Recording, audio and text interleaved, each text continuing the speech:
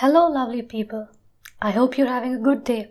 My name is Chitra, and you're listening to Hello Educator.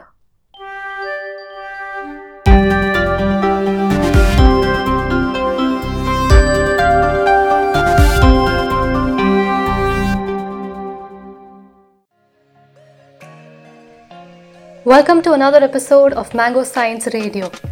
In today's episode, we have a story whose protagonist will be revealed to you at the very end. Listen to the entire story and try to guess the name of this famous scientist. Hi, Mango Science radio listeners. Ubli Chandran here again. So I'm going to talk about a person. I'm not going to reveal his name, but I'm just going to give a brief timeline of what this person went through. I'll quickly get on to what I want to talk about. So the year was 1905, and this person I'm talking about published 5 spectacular papers that revolutionized physics and answered the key questions of the day. Many say that 1905 was that person's miracle year. Actually, his 5 papers were published within 7 months. He didn't even need the full year. The person thought, after he published the 5 spectacular papers, he thought he would set the world of physics on fire. And he eagerly waited for universities to beat a path to his door with the glorious job offers. He waited. He thought he'd done a fantastic job. He waited and waited even more, and nothing happened. Good thing that he didn't quit his day job, he was working as a patent clerk. So he didn't quit his day job. It took a very long time before the importance of his work was recognized. Not only were his conclusions revolutionary, but so were his analytical methods, the methods in which he approaches a problem. Most physicists had trouble understanding what he wrote, let alone deciding if they believed any of it.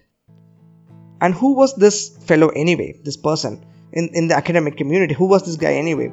He was not a university professor, he did not have a PhD, and did not work at an established physics institution. The real miracle of 1905 may be that this person's papers were published at all. Gradually, important physicists, particularly the ones like Max Planck, began to see value in his ideas, and eventually some people contacted him. Some wrote to point out errors in papers, to which he did not agree, of course. Some asked questions and some sought to discuss his discoveries, but still he did not get any job offers. All for that he thought that he was being fantastic. He had achieved some miraculous things, but no job offers. In 1907, 2 years after he published those 5 papers, in frustration, this person applied for a job as a high school teacher. But guess what? He was deemed underqualified and wasn't even offered an interview. Finally, in 1909, 4 years after his miracle year, that which he thought, and after spending 7 years as a patent clerk, he was offered his first academic position, a junior professorship at the University of Zurich. At the age of 30, he finally achieved his career goal, a university position as a theoretical physicist. For the next 4 years, he moved from university to university, slowly climbing up the academic ladder. Then in 1913, with Max Planck's enthusiastic support, he received a spectacular job offer in 3 parts. 1. Full professor at the University of Berlin, the world's leading physics institution back then, with the promise that he would have no teaching duties at all. Number 2. Director of Physics Institute, with the promise that he would have no administrative duties at all. And 3. Appointment to the prestigious Prussian Academy of Science. These multiple positions came with multiple salaries. With no teaching or administrative duties, he could spend all his time on his own research. He could pursue his own dreams, accountable to no one. It is hard to imagine a more perfect position for this person, or in fact for any scientist that could ask for. So from being denied even an interview to the position of a high school teacher to have a spectacular job offer with no role to play just doing the research, this guy has moved a long way. And this person I'm talking about is none other than Dr. Albert Einstein.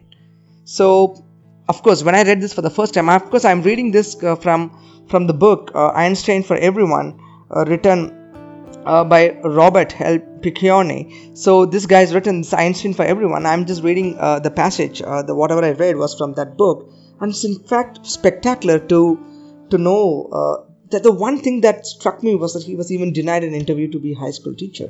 But now, of course, there is no area in physics, modern physics, that has been left untouched by what Einstein has contributed. Of course, to talk about what he's accomplished, we could go on, and I would like to end by a quote said by Dr. Richard Feynman. He's a Nobel laureate. Of course, he's a genius in his own way. So, Nobel laureate in 1965. He says about Einstein was a giant.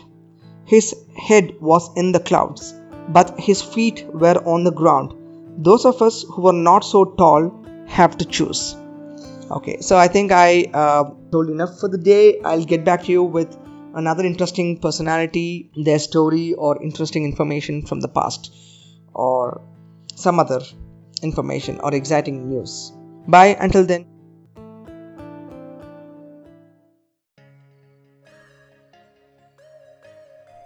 I hope you enjoyed this episode. To receive your daily dose of science stories, don't forget to subscribe to Mango Science Radio. We welcome stories from across the globe, so if you're a science enthusiast and would like to contribute to Mango Science Radio, please WhatsApp us at 99522 43541. Your feedback is valuable and keeps us motivated, so feel free to share your views in the form of an audio message on WhatsApp. Thank you so much for listening to Hello Educator. Remember to tune in for the next episode.